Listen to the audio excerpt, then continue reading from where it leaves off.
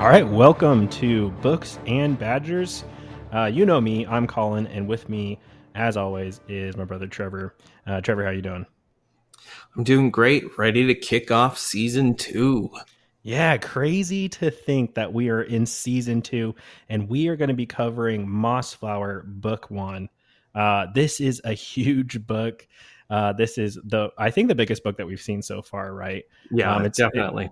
Yeah, it's close to 200 pages, so we've got tons to cover with that. But I can't believe that we're in season 2. As I was setting up the recording, I had marked that it was for season 2. I'm like, dang, that's crazy. We went through season 1 so quickly. We just loved going through Redwall. But man, I gotta say, I think I'm a little more excited to talk about Mossflower. I think Mossflower is the better book, so I agree. Yeah.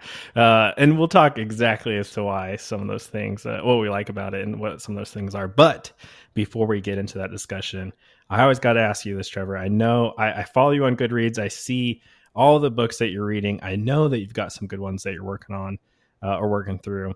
So I'd love to hear more about what you're reading. Yeah, so this week I read The Daughters of Block Island by Krista Carmen. It is a gothic mystery, a bit of horror in there as well, about a girl who goes out to her old home in Rhode Island on Block Island to try to solve some of the questions that she has about her sister's murder. It's way twistier than just that. It is a really fantastic kind of traipse through a lot of familiar gothic tropes. I absolutely love it. Yeah, it sounds super cool. And you're working on a pretty big interview coming up too, right? I've done a whole bunch of different interviews lately. I just put together it dropped today, day of recording. So if you're listening to this, it's already out. But you can listen Nice. to Laura Senf's episode where we talk about the night housekeeper and kind of her take on child literacy. And I just recorded an episode with Krista Carmen about the Daughters of Block Island. So that won't be out for just a few more weeks. We're going to try to aim to have it out a little bit closer to when the book comes out.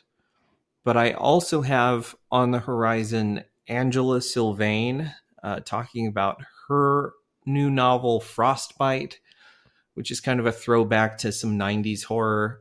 And I've also got some episodes with Nat Cassidy and Erica T. Worth that have been recorded and are slated to drop at the end of October for Nat Cassidy and the end of September for Erica T. Worth. So if you're interested in those interviews, you can check those out as well. Yeah, I'm really excited for that Nat Cassidy one. I think it's gonna be really exciting, an exciting listen, and I can't wait for that one to drop. Well, for me, I really haven't been reading anything besides Mossflower.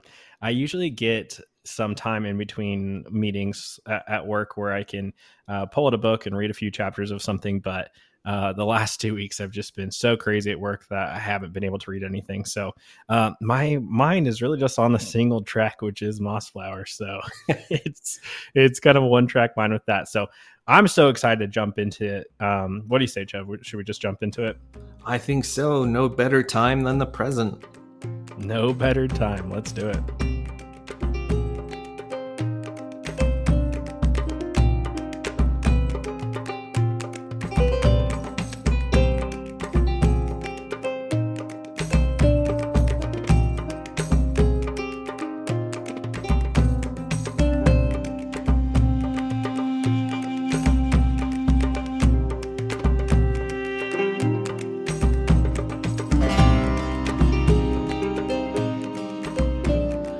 Book 1, Kotir, takes place in Mossflower way before the founding of Redwall. We open with a prologue in which a young mouse comes to Bella of Brockhall for a story. And Bella decides to tell the story of how Martin the Warrior came to Mossflower during the brutal reign of Sarmina and Verdoga green eyes. Yeah, I was just going to chime in and say, um, apologies for the pronunciation. I am going to get so many of these characters wrong. They are way more complicated and from my perspective as to some of the characters we met in Redwall. So my pronunciation is going to be all over the place. But this prologue is the perfect introduction for Mossflower because it's like settle up, get cozy because we're about to go on an adventure. I really loved this prologue. It was really cool.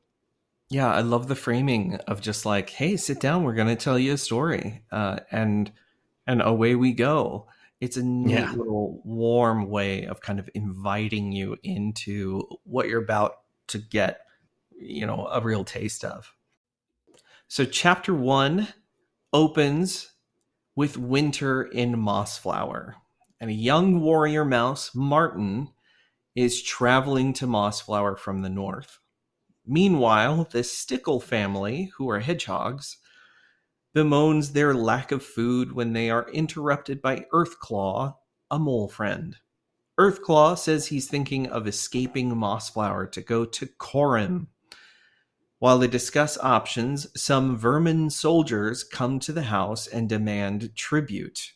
They take the last of the Stickle family's food and then leave. As they leave, Earthclaw and Ben Stickle witness a fight between the guards and Martin. Though the guards capture Martin, Ben Stickle decides then that it is time for him to leave his home. What a powerful introduction to Mossflower. I was really kind of floored by this chapter because it sets up so much that's going on. The first is that it's wintertime. It's wintertime in Mossflower. So this is very different from the mood and the feels of what we got in book 1, Redwall.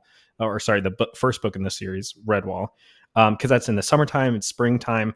So this is really cool to see this different setting of Mossflower. We also have that first familiar character, Martin the Warrior, and we get an understanding of the kind of politics. Is it maybe that's the best way to put it? Yeah. Going on with Kotir and these weasels, I think they are, that come and demand the tribute of the hedgehog the hedgehog family, the Stickle family. Is such a great introduction to who our adversaries are and really the state of what's going on. Brilliant writing by Jakes. And when I first read this chapter, when starting the book, I was just floored as to how much of a better writer Jakes is in this first chapter than some of the chapters that we saw in Redwall. I'd love to hear your thoughts on that, though, Trevor.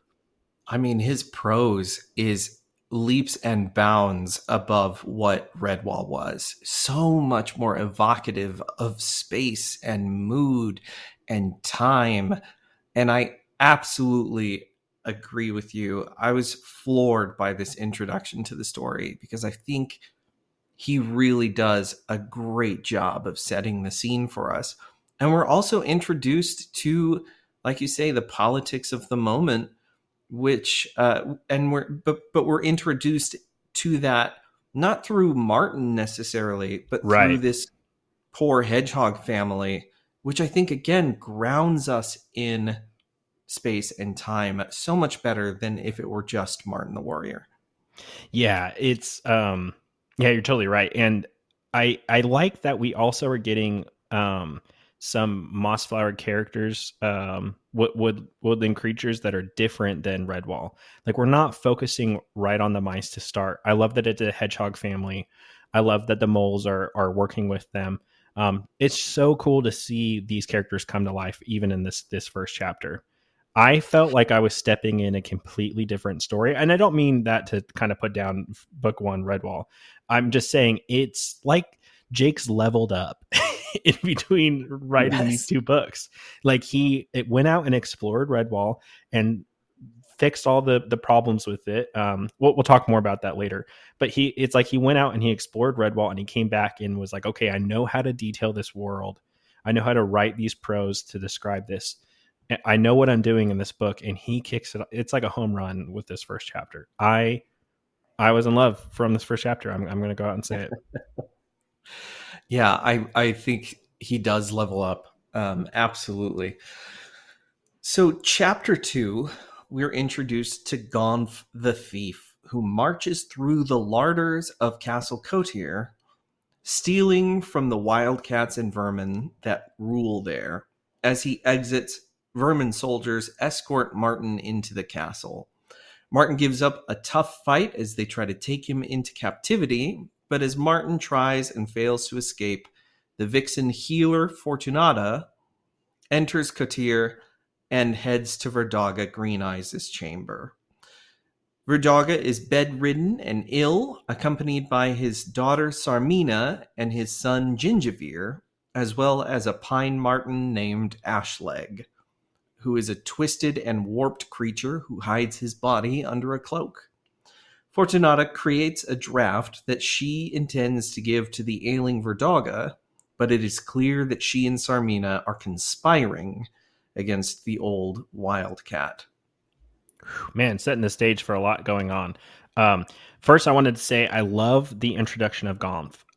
His demeanor and him, singing a song and just stealing cheese is so cool. And it's like from the very beginning, we understand that he's a rogue mouse, and he's very confident in his abilities. And then that's kind of his, I don't know, jovial jaunt through Kotir as he's stealing this food is so much different from Martin being like arrested, essentially. Like he's being dragged into the cells, into deeper into Kotir. And I just thought that was really cool. Like he even kind of hears Martin, right? He hears Martin struggling, and he's just like, I don't know what's going on with that. And he kind of goes on his way. Very cool introduction to Gomf. Very memorable in my opinion. I have never read this book before, so this is the first time that I'm reading it. But he definitely immediately stood out among the new characters that we are meeting in Mossflower. Yeah, we're going to talk a lot about new characters at the end of book 1, where we kind of do our little, who was a standout for you. So I know we're going to talk a lot more about Gonf, but yeah, what a great character.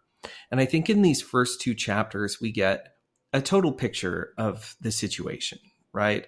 Mossflower is currently under the rule of this Verdaga Green Eyes, who is a wildcat. And we get the sense that Verdaga is very much a kind of totalitarian ruler, but as we'll come to see, he's not necessarily the most unfair character. He's a villain, for sure, but of his, the Green Eyes family, he's certainly not the most villainous. Yeah, I love that you point that out, because he is clearly respected among the inhabitants of Kotir, but also has a very strict rule. And we saw that with basically the raiding of the I forgot their name, the Stickle family earlier in the first chapter. Yeah. And so I think that this starts to paint a much broader picture of, some of the kind of classical themes that Jakes is kind of working with. We're going to have a lot to talk about all of these different characters: Sarmina, Fortunata, Verdaga, Gingivere, like all of these characters I think are really interesting and create kind of new archetypes that he's playing with. One of the things that I was struck by, though, in these first 2 chapters, as we come to understand the situation in Mossflower, I feel like this is a little bit of an homage to like Robin Hood. And I agree. Yeah. We can see the Green Eyes as kind of being the Prince John and the Sheriff of Nottingham of Robin Hood fame. And here we have Gonf, who strikes me absolutely as the Robin Hood type. Yeah, I love your comparison to that, because I didn't think of that initially too. Whereas like this seems like it kind of feels like Robin Hood to your point. And even the structure, the difference in the lifestyle that we see with the Wildcats, the Green Eyes, and how they're living, and their struggle is so much different than the Stickle family. But then that's also different from Gonf, who takes joy and pleasure in his thievery. It's very cool. I like that he's incorporating a lot of this into it. Great point. Yeah. In Chapter 3, Gomph surprises the Stickle family and Earthclaw as they travel to a Corum safe haven, Corum meaning the Council of Resistance in Mossflower. Gomph shares the food that he liberated from Castle Kotir. They all reflect on the collective fate of Mossflower, and Gomph hopes that when the right hero shows up to confront the wildcats of Kotir, Mossflower will be ready to stand up against their tyranny as well. Yeah, what are your thoughts on this chapter 3? It's pretty short. Again, we get a little bit more of Gomph's personality, which I think never goes amiss. But we're also setting up, kind of a major theme, which is this idea of how to effectively stage a resistance. When do we get to the point when action is really needed? And so there's kind of this thought of like, there has to be a leader, there has to be a warrior, there needs to be someone behind which we can kind of corral our energy, our enthusiasm. And it's clear that that character is supposed to be Martin, right? But I Yeah, want to kind of like put a pin in this for further discussion as the for book sure. unfolds, because it's clear that Martin is a very charismatic warrior throughout this book. But I still think that Jakes is playing a little bit more with ideas of like who really is a hero and what does resistance look like. Can resistance exist without the charismatic figure, or is it the charismatic figure that is necessary in galvanizing, kind of creating unity, for a creature or a group of creatures? That's the question that I think sticks with me about this book one. Yeah, I'm so glad that you led that conversation, because I was thinking the same thing, but I didn't know if that was just purely my own, maybe I'm just projecting too much of what I wanted to see out of the book. So let's put a pin in Martin's role in this, because I think that what I have to say is probably a little bit more constructive as we get further on. So let's move on to chapter 4. Yeah. In Chapter 4, Martin is taken before Verdaga, who questions the mouse about his trespassing through Mossflower. Sarmina pronounces that Martin's crimes, for trespassing and bearing arms in Mossflower country, are punishable by death. But Squire Gingerveer suggests more leniency in sentencing Martin. Verdaga decides to imprison the mouse, and Sarmina breaks the old sword Martin brought with him. Martin vows to kill Sarmina before he's taken away. As Martin sits in prison, his shattered sword hilt is brought and tied around his neck as a symbol of shame. Sarmina succeeds in poisoning Verdaga later and then blames the murder on Gingerveer, who's quickly imprisoned while Sarmina takes the throne. Man, so much to unpack in this chapter 4. I can't even believe this is only chapter 4, and we like have so much that's going on.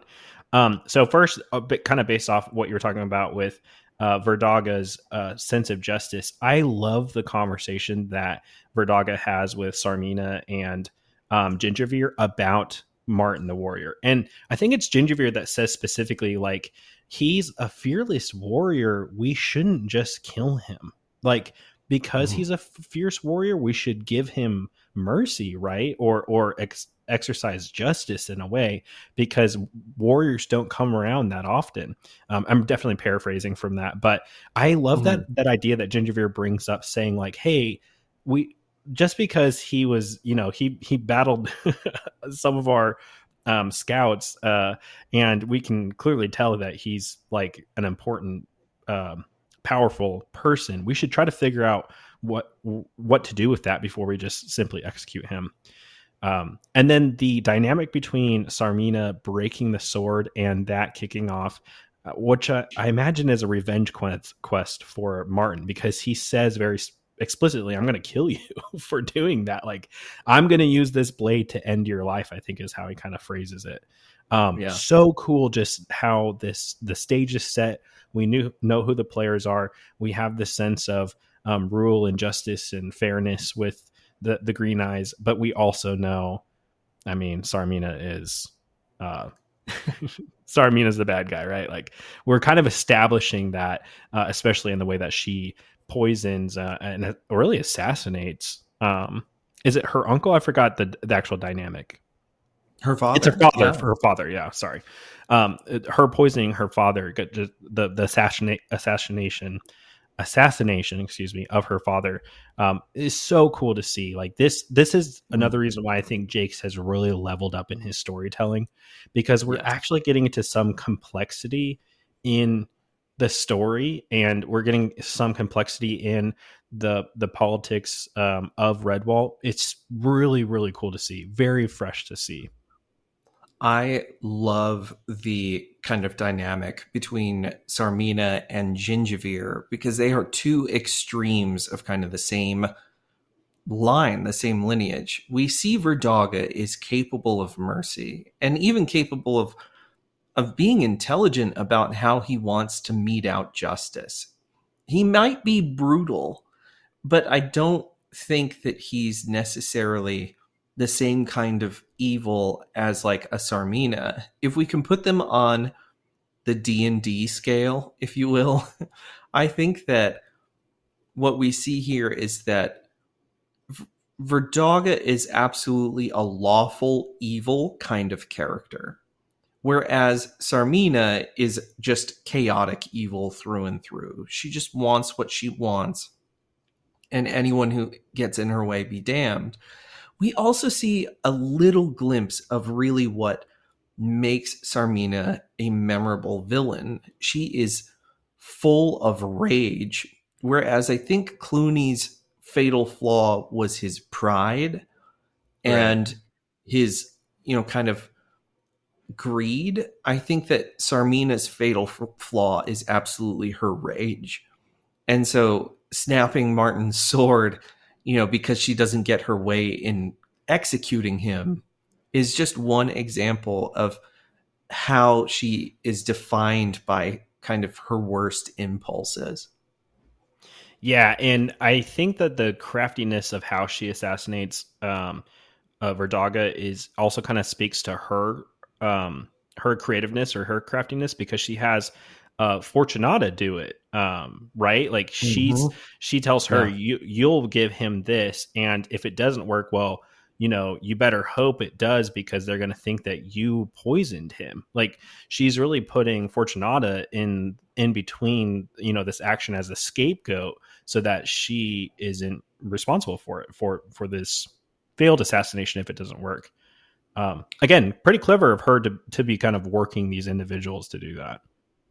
Yeah, not only that, but I think one of the things that we'll find as the book continues is that Sarmina is incapable of looking at Gingivier. She kind of completely sequesters him away so that she doesn't have to deal with the guilt or the consequences of what she's really done.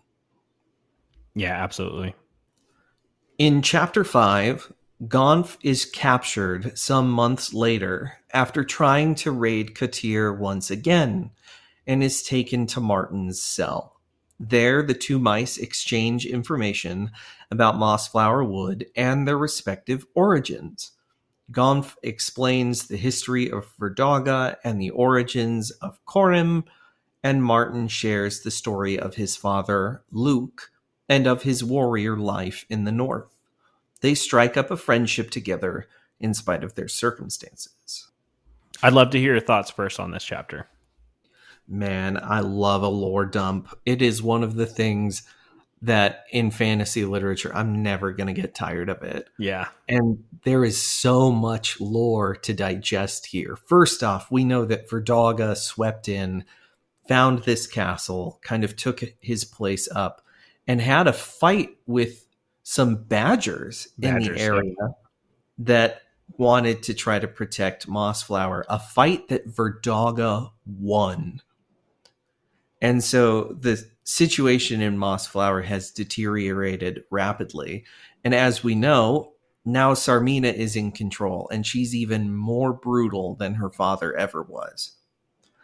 we also get a lot from Martin, where we learn that Martin comes from the north, where he lived a kind of nomadic life. In the north, there is not the same kind of cottages or hovels where people live. They live in caves, and they are constantly under assault by corsairs and sea pirates. And And sea so, rats. Yeah. yeah, sea rats, who act as the pirates of the Mossflower lore. Right. Yep. And so he was raised to only know fighting and to fight for everything his whole life, which makes him a very skilled and formidable warrior, but also not necessarily one who knows how to settle down or live amongst a larger community. Yeah, this is such a cool detail and kind of the lore of Martin the Warrior that I wish this was included in Redwall, simply because it shows so much about why Martin is how he is, and in a way, why Matthias is why he is, because he just, his whole life is beating up bad guys. Like his whole life is fighting sea rats. And isn't that what Clooney is? He's a rat from Portugal, right? So doesn't that make him a sea rat? I think this is such a cool kind of callback to Martin the Warrior as we know him, but it's so cool to understand why he is a warrior, and he comes from a lineage of warriors. His father was a warrior as well. I am so excited to read Legend of Luke because I assume this has to do with that. So um, that has completely jumped up on my anticipation for next books in this series. I think this is probably my favorite, most engrossing chapter so far. When I was reading this, I was hooked. Like I think I was reading this and completely zoned out as to like what was going on around me, and then realized I'm like, oh my gosh, I have like really just got into this book. Like got really immersed into it. I also really like how you bring up with the kind of the dynamic between um, Verdaga and overtaking badgers, because we know Mhm. how strong badgers are, and these wildcats and their reign is a legitimate threat. Like that small detail, I think, spoke so much to the rule of these wildcats, and that these foes feel so much more formidable than what Clooney was, because like Clooney couldn't beat up a badger. You know what I mean? Like that seems, I don't think he could. Maybe he could. This introduction of the Wildcats in their war, kind of like open war against the Badgers, and them winning is a great detail. I think again, I have to give Jake's just applause for how he's setting up things, because he's doing it at such a good pace, and he's using these lore dumps to reinforce key ideas that we're already learning from the very beginning of this book. Yeah, this got me so excited for Mossflower. And if I'm being candid, I think this is why I rated Redwall lower, because I think we did our review episode right after reading this, and I'm like, man, there's so much that's just missing from Redwall that I wish was there, that's in this book, and it kind of tainted my perspective of Redwall. I won't lie about that. Yeah, the deepening of the world of Mossflower through this book. I mean, it's called Yeah. Mossflower. We should expect a deepening of this world. But it's so fun. It's so good to learn these little kind of snippets of what's going on, and then to see how it plays into the events as they unfold later. It's so cool. Yeah, I should. I know we're spending a lot of time in this chapter because we're just gushing about it, how cool it is. But I also want to say I love the immediate connection between Gaunt and Martin. Yes. They are two peas in a pod. Like they really are so similar, but their personalities, are different in a way that they complement each other so well. Even in like the fact that Martin is just like, I gotta get out of here. I gotta get out of here. And Gomp is like, I always get out, dude. Don't worry. Like, I just love that detail. He's like, I'm an expert at getting out, so don't worry about it. Yeah, Gomp's his pride and also just his self-assuredness is so fun to watch. Yeah, I think after reading this chapter, I wanted to text you, Trevor, and say, we need to do an introduction as the Martin to my Gonf or the Gonf to my Martin, because it's such a cool dynamic. I like it. Yeah, for sure.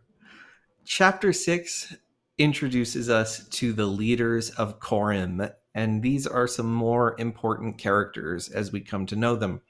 There's Ben Stickle, the hedgehog, Bella of Rockhall, who is a very important badger we're going to talk about in a second, the skipper of Otters, Lady Amber, the squirrel chief, and Billum, second in command to Formal. They meet in secret to discuss Gonf's capture and to plot his escape. Meanwhile, Sarmina attempts to kill Argular, a gold eagle who harasses Kotir in hopes of his next meal. In Kotir's dungeon, Gonf receives his thieving tools and plans his breakout alongside Martin. All right, we have to talk about Argulor. Is that how you say his name? I didn't actually. Argular. Argulor. Argular, something like that. I'd like to talk about Argulor specifically in his role with what's going on, because he's a blind eagle, right? Like he's an elderly blind eagle. Yeah. So he is a threat, but he's more of a nuisance than anything else. Like I couldn't help but immediately compare him to Asmodeus or Asmodeus, however you want to say it. From Redwall. And they kind of have a similar role. Like we're getting introduced to this threat that's outside of the Green Eyes, but at the same time, no one seems to be all that concerned. I mean, besides Sarmina, because he's literally right outside her window, no one is really all that concerned more than, I don't know, what else is going on. I love your thoughts on this. He is a weird character. And I think about his role in this story because it's been 20 years since I read this book for the first time. So I can't remember everything, and I'm not finished with the book just yet. I don't recall him having a super big role in the rest of the story, though, like Asmodeus, and yet he does kind of serve as this secondary danger, to just like Asmodeus once did. He's not as symbolically important, though, which makes him kind of a fun inclusion, but also a very unnecessary character, I think, to the overall lore of the book. Yeah, I think so too. It's almost like I can't tell if Jakes is trying to make him like a comic relief, because a bald eagle that has a hankering for a specific kind of stoat is just kind of like funny to me. But I don't know if that's what he's really intending to do. One thing I do love about this chapter, though, is we are introduced to a whole cast of characters very, very quickly.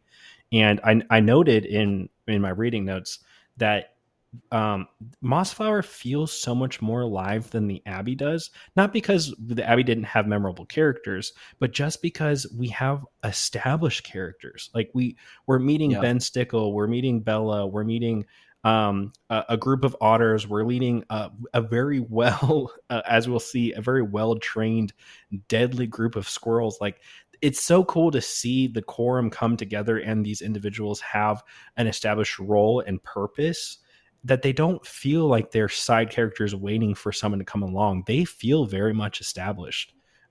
Really, really cool inclusion. And it's like I keep comparing them to the Redwall characters that we know, but they really do feel individual from each other. Like Bella feels different than Constance does. Ben Stickle feels different than Spike does. Like there's just a lot of nuances that you can tell that like Ben Stickle is a hedgehog, right? You can tell that Bella is a badger, but at the same time, they really do have their own unique personalities, and something that I really liked about that.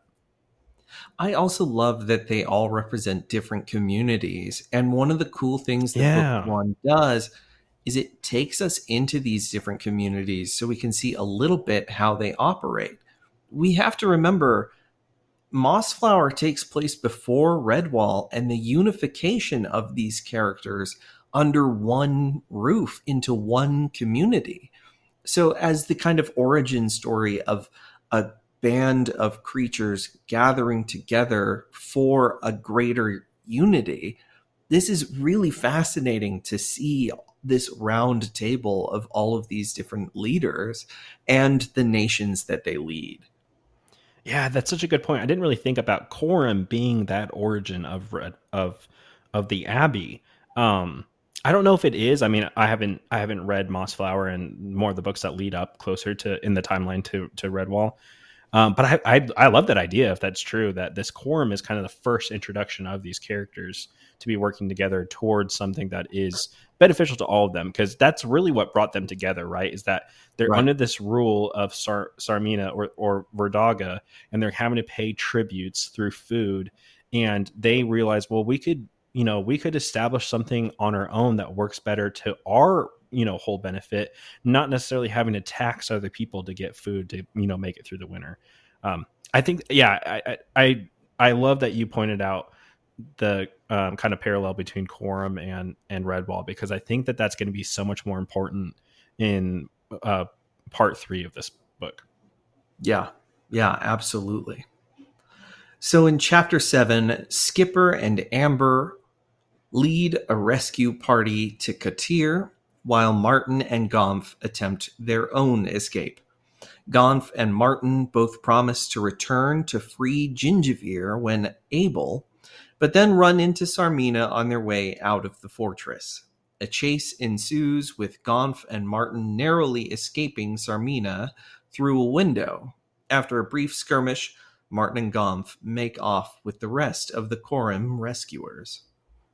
I genuinely laughed out loud at this chapter because it's so funny that It's they are like bananas. they're running around in Kotir, and they're trying to sneak up the stairs, and it's from the perspective of Sarmina, and she's coming down the stairs. It's so clever how Jake's kind of breaks up these chapters for these point of views to come together for this collision where they're forced to jump out the window.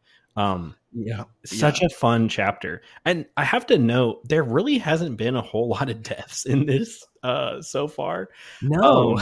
And this is an instance where it just feels like this is such a fun scene that's happening where the stakes really aren't that high. You know what I mean? Like, Yeah. we probably know that they're getting away, but it's so much fun to see the kind of playfulness of what's going on. And I also love that Martin is genuinely concerned about what's going on, and Gomf is just along for a ride of his life. Like, he thinks this is so funny. He's like, we're about to jump out the window. Like, they hide under the bed, and then they're like, we're going to jump out the window. And Martin's like, what are you talking about, dude? What? And yeah, sure enough, they jump out. So my favorite part of this, because they're chased all around Katir, and like outside, Skipper and Amber are like, where are they? Like they're sitting outside, Yeah. like with the taxi, like the meter's running, guys. Like, we got to do something. And meanwhile, Gonf and Martin are like hiding under Verdaga's under her bed. Yeah. under Verdaga's bed. Yeah, his deathbed. They're like escaping through the dining I didn't even hall. know it was his deathbed. I didn't think about Yeah. that. Oh my Yeah, gosh. they like slip through the dining halls as all of Sarmina's army are like dining at the moment, and Gomf and Martin are like, are we just gonna do this? I guess so. Like, it's out the window we go.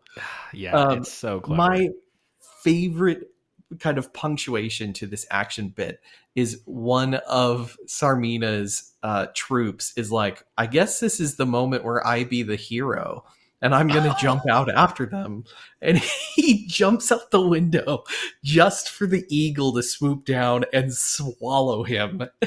It's so funny. Yeah, I'm glad you brought that up because I kind of forgot about that in I didn't have that in my notes. But yeah, that is it's so humorous that he's like someone needs to do something and he jumps out the window and gets swallowed up. Yeah. It's very clever. I loved this chapter and I think this is one of the most fun chapters I've had reading a book just in a long while. Like I really enjoyed the dynamic of what's going on. Um Yeah. yeah, I could gush about this chapter for another 10 minutes, but we should probably move on. Yeah.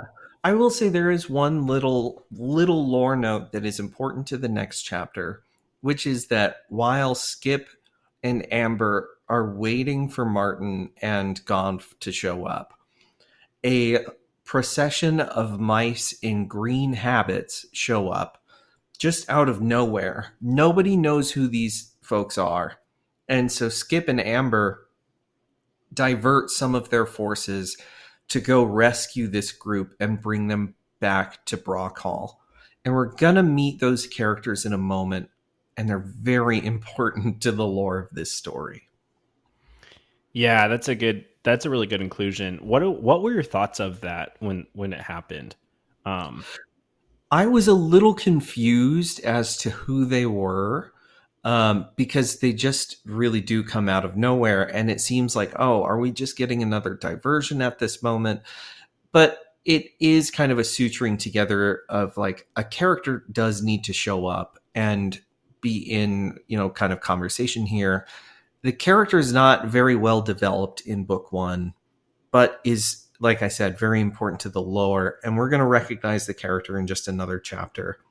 When I finally did figure out who these mice were, it clicked. I was like, oh, right. I know why they're here. Because mice are not very well represented in Brock Hall at this moment. It's really just Gomf that we see. So this is another group of, kind of woodland creatures, like another woodland nation that is joining the Corim. Yeah, I just wanted to know. I had to do like a quick Google, but I wanted to know that Gonf is raised by the Stickles by Ben Mm-hmm. Stickle and Goody. So that's really the only reason why he's included in the quorum is because he was kind of Yeah. like I don't want to say stray. I don't know if that's the right term, but No, he was. Yeah, he was orphaned. orphaned, yeah, and he was raised by the Stickles. So, yeah, great point. I didn't really think about that to start, but I did want to bring up the point as to why Gonf is there. Yeah. In chapter 8, we meet back in Brock Hall, and Abbess Germain of Loamhedge arrives in the care of Bella after being escorted in the previous chapter. Bella catches Germain up on what has happened since their first meeting, involving an explanation of Bella's lineage and the unknown fate of her son, Sunflash. So I think this is a good opportunity for us to dump some more lore about this setting. Right. And it involves a lot of badgers. Well, on Books and Badgers, we love badgers, so we're excited to jump into it. Yeah, I'd love to hear your thoughts first. So, number one, if you don't catch the importance of that name, Abbess Germain, Lady Germain was, or Sister Germain, was the one that Methuselah looked to find the blueprints for Redwall Abbey. So we don't know very much about what Loamhedge is, except that apparently there was a plague there, and that is why Abbess Germain has had to leave. Yeah, I expect this is a setup for another book. So I didn't do like a super deep dive into Loamhedge, but I think this inclusion is clearly for those who read Redwall to know that this is important to the founding of the Abbey. I mean, it's there's so many signs that are pointing to that, and her introduction as like you said, this is a huge callback to a very small detail in Redwall. I love that Jakes is now starting to click stories together. I mean, we had Martin the Yeah. Warrior, obviously, but it's cool to see him now starting to weave these threads to make this overall bigger world. it was really, yeah, really love to see this. And we get that through the Badgers too, right? Yeah. The Badgers are also really important. Again, this is kind of a bringing together of all of the different kind of nations or Right. nation states of Mossflower under the kind of banner of Coram. So Coram is absolutely the origin of Redwall. And now we have this character in Abbas Germain who we know was at least involved in some of the architecture of creating Redwall Abbey. Yeah.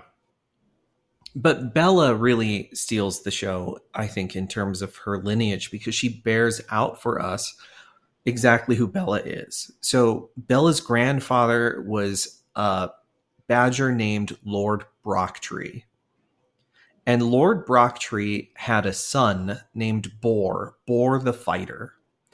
Boar did not have a son of his own. Boar had Bella, and so there was really no male heir to Boar the Fighter, except that Bella, in her travels through the world, encountered a mate, and that mate was what was her mate's name?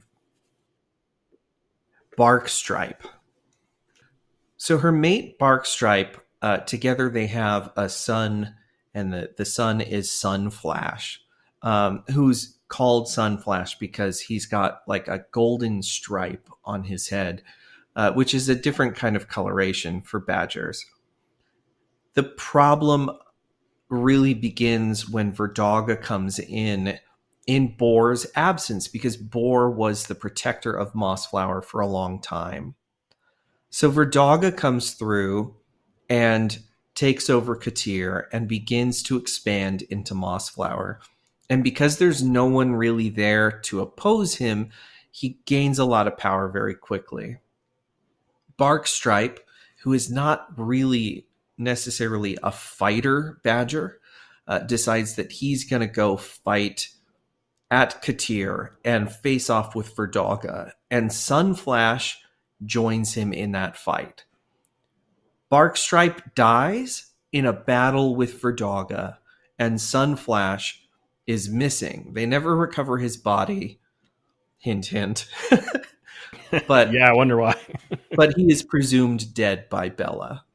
Yeah, she presumes that he's dead, but we know that he's lost, right? Like, Of course, we have a feeling like, ooh, that's gonna come back later, right?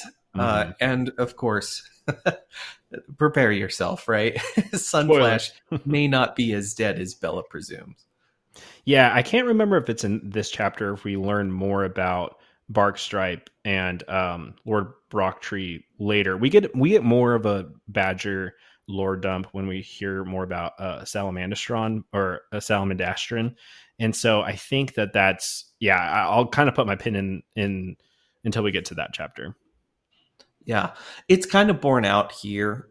This is kind of a short chapter, but it's repeated several times throughout the book. We really start to get the legend of, some of these badgers. In chapter 9, Martin and Gonf accompany the otters back toward Coram, but are ambushed along the way by Sarmina.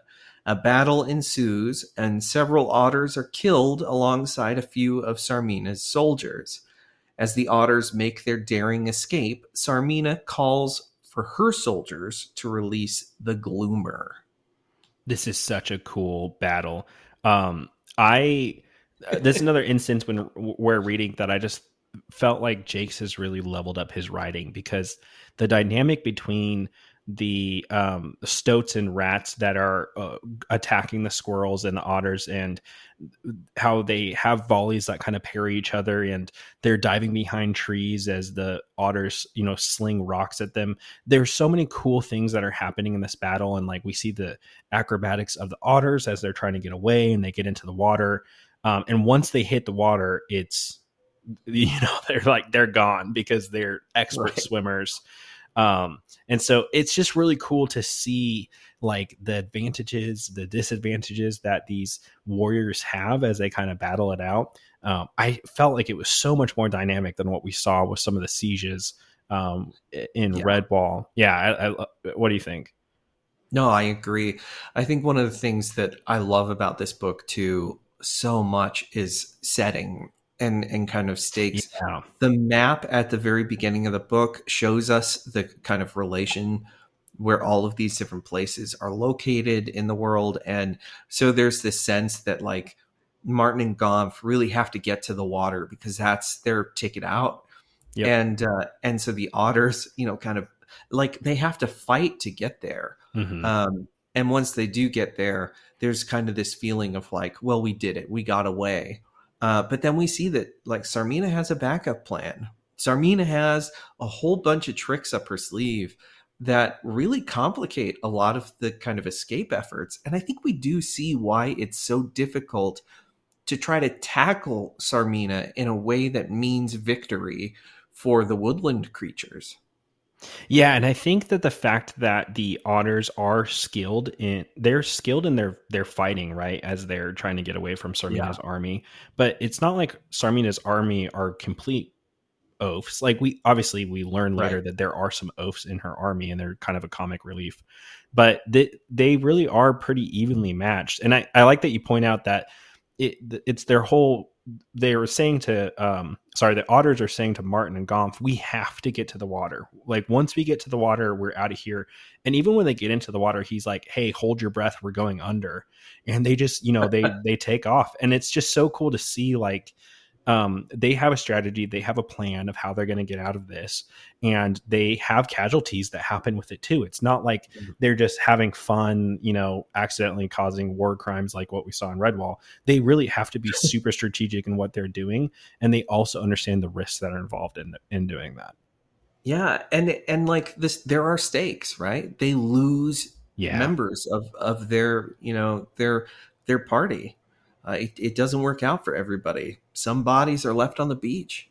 Yeah, and Sarmina loses numbers too, right? Like it's not Oh just the yeah, otters that die. Yeah, there's casualties on both sides because they're equally skilled, and that's the thing that I like more about this, and how Jakes is writing this. And I hope we see more of this going forward. Like I really love this kind of dynamic that's being yeah. built within Mossflower that I hope that we see in other books as well. So in chapter 10, Martin and Gomf get to shore with the otters at Camp Willow. The otters quickly tally their dead and wounded, and one of their survivors says that she overheard Sarmina summoning the Gloomer. Back with the Stickles, Ben and Goody put Ferdy and Cogs to bed. Very different dynamics there. So Armina is summoning the Gloomer. We're about to learn about who the Gloomer is. Yeah. But then, yeah, the Stickles doing their night routine. So, I bring up the Stickles because we're introduced to their family, and they show up, pretty often. And we get to know Ferdy and Cogs a bit more, and they have a presence in this first book in a way that is not just meaningful to the plot, but I think shows some of the Woodlanders' spirit. yeah, I think we're actually introduced to. Oh, I forgot his name. Oh, sorry. We're introduced to Ferdy and Cogs. I think earlier. I think it's towards like A chapter little bit 7 or early, 8. yeah. Yeah, we get a glimpse of them. They have a really cool thumbnail if you're reading the paperback of them like walking with pots over their heads, and it's pretty clever. Yeah, chapter 7. Yeah. Chapter 7, Ferdy and Cogs, because they want to join in The patrol, with the patrol. They want to join in with the rescue efforts. And it's really like Otter and Lady Amber who talk them up like, oh, you're so great, but really you should probably stay home, do some sentry duty. And really here in chapter 10, they've just fallen asleep. Yeah, I should mention a little bit more about Lady Amber, that she is also very important to the otters getting away, because the squirrels are also providing essentially like covering fire. Yeah. I like yours better. Covering fire is better than what I said. And she is very strategic in the command that she has for the squirrels. And I think it's so cool that they come in, they do, a salvo, they do a volley. They're so high up in the trees that it's almost impossible to see where they are, and then they scurry away and they get away. They're Yeah. using, the advantage of them being squirrels in the way that they fight. And but again, they're not without casualties too. Like they're having spears thrown Right. up at them. They're having to, understand when they need to press forward and fall back. And Lady Amber is the one who's throwing these commands. She's in the tree calling to them, telling them what to do, getting ready for a next Yeah. volley. We see that a lot more later on too, but this starts happening in this chapter. This is one of the reasons why I bring up that question of, do we really need, kind of a unifying figurehead in order to mount a strong resistance? Because we see that the elements are there for a strong resistance in Mossflower. We have Bella Yeah. and Brockhall, and we have Lady Amber, and we have Skipper of Otters, who are absolutely creatures of action. And we'll learn more about Formal's relationship to them as well. But it seems clear, like the pieces are here. So really, what is the missing dynamic? Why is it that they can't seem to rally enough to really confront Sarmina? And I think that's some of the question of, like, what is a warrior's destiny? What is a warrior's place? Yeah, we can definitely unpack this now if you want. What do you feel like this is a warrior's journey though? Like compared to what we saw in Redwall? In a way, yes. So symbolically, there is the broken sword, right? Which I think kind of represents the broken spirit of Mossflower. Like there exists perhaps a foundation, something that we can really build on, but symbolically, we're not there yet. We need to re-hone the sword, right? We have to kind of unify the pieces back again in order to strengthen resolve. And I think that is symbolically the arc of this story. It's not necessarily a warrior's journey, because we know that Martin is already a warrior. But I think it is more about, how do we create effective resistance against evil? What are the stages that are necessary in order to consolidate into a more unified community? Yeah. Yeah, I kind of thought about it differently with the broken sword, because I was kind of thinking of it more like an Arthurian legend, like the sword and the stone kind of a thing. Oh, absolutely. But I'll get into this a little bit further, because I think that it makes more sense when we talk about this towards chapter 20. So I'm going to keep my pin on Martin the Warrior, because I have some things to say about him, but I think we need to get a little further on. Yeah. It's surprising how kind of little he really plays into a lot of the events up until this point. He's just making his escape, and we do see that he's pretty canny at action. But for the most part, a lot of the action is really being taken by some of the other peripheral characters around Martin. So in chapter 11, Fortunata is woken by one of Sarmina's soldiers, who gives the fox the task of bringing out the Gloomer. Really, this chapter exists just to introduce us to the Gloomer, who's a very interesting little villain, kind of in the same way that, would you say, like, Shadow was an interesting villain? Yeah. I read this and I was like, it's Shadow 2.0, man. Like, we are going to have a character that is super cool. That is probably going to be short lived. I think we should call this the Shadow trope, because I think this is going to happen a lot more in Redwall books. But the Yeah. Gloomer, yeah. So you heard it here first on Books and Badgers, the Shadow trope. Anyways, we're not talking about hedgehogs with machine guns and skates. We're talking about something else. Anyways, I think is it in this chapter that we actually learn what the Gloomer is, or is it in the next one? Yeah. Okay. Yeah, it's this chapter, yeah. Yeah, so the Gloomer being a rabid rat, essentially, sea rat. Yeah, basically. Yeah, that's locked Just up. completely feral, yeah. We also learned that there's a lake that's at the very base of Kotir, right? Or a Yes. pond, and that's where they're keeping the Gloomer. And so the Fortunata's men have to go down there, and they have this whole procedure of just trying to get this insane rat off his leash, essentially, to get him up the Yes. river. And he's just like plowing through thrush and bushes to try to get to the water. Like he just only wants to be in water, which I thought was kind of funny. But Yeah. this whole introduction of the Gloomer felt so much more of like what Shadow, like you said, what Shadow is. He is different from any of the Redwall creatures, the Mossflower creatures that we know. Has very distinct traits. Like they talk about his eyes and his like his kind of steely glare, and or just the way that he looks is so Yes. much different. Yeah, so very cool introduction, very short chapter.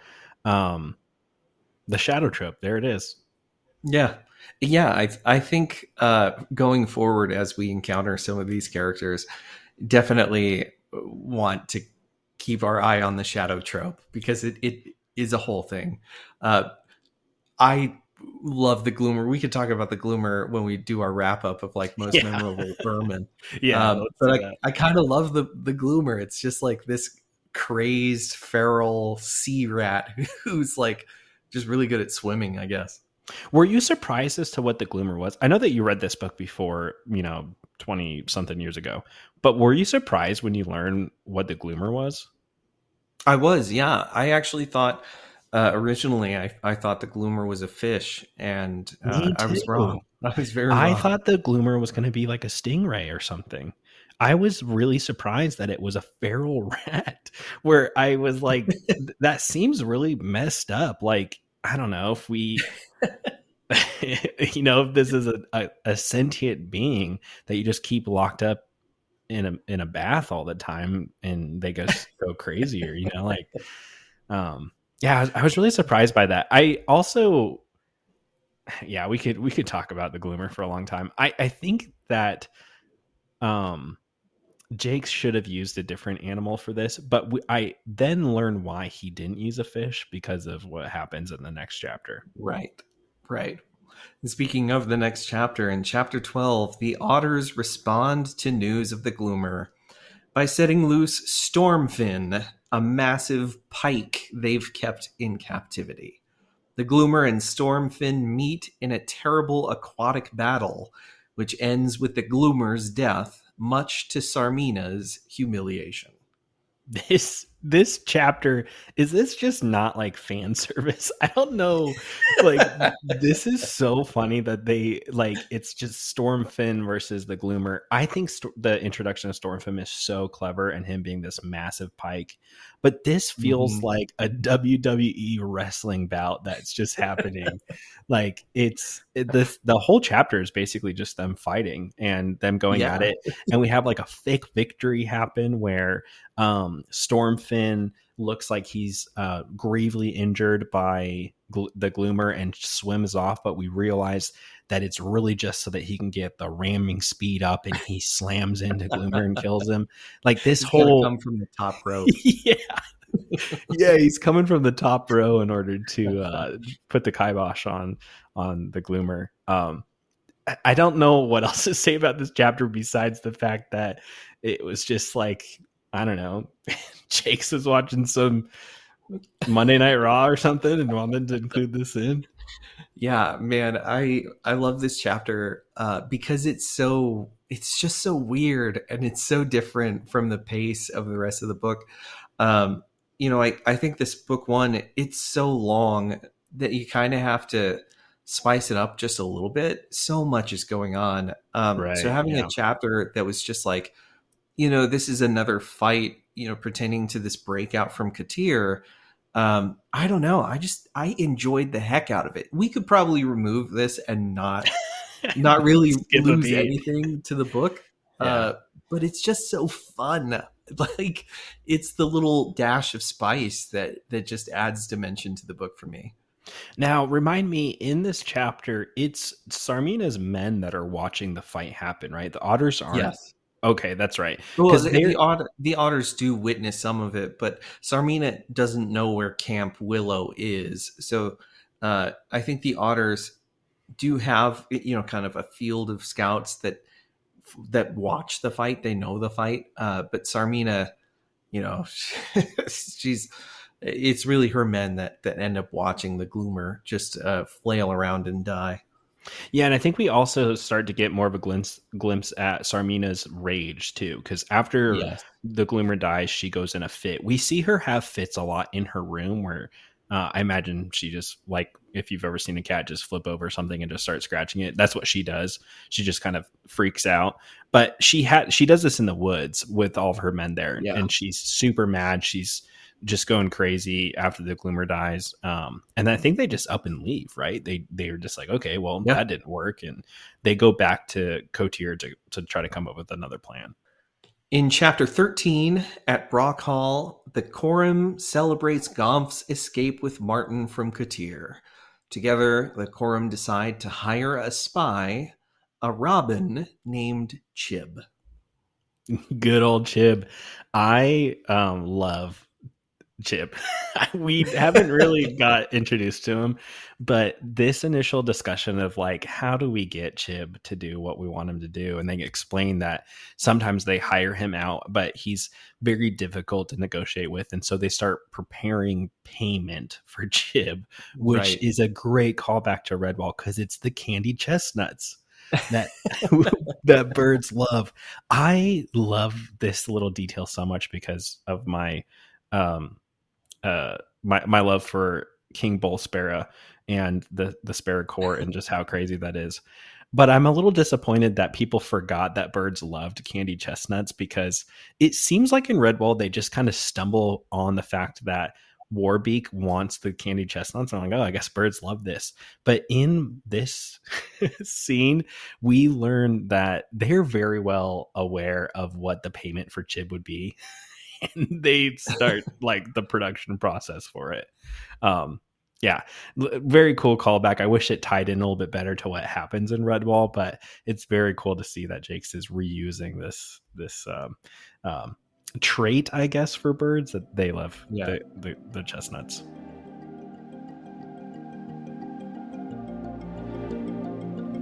Thanks for checking out part 1 of Book 1, Kotir for Mossflower. You can find us on Instagram and Threads at Books and Badgers. That's with an N between Books and Badgers. You can also email us any questions that you may have at booksandbadgers@gmail.com. If you love our voices, particularly Trevor's voice, you can hear more from him on his podcast, Slate House Presents. Again, thank you so much for listening, and we'll see you in part 2.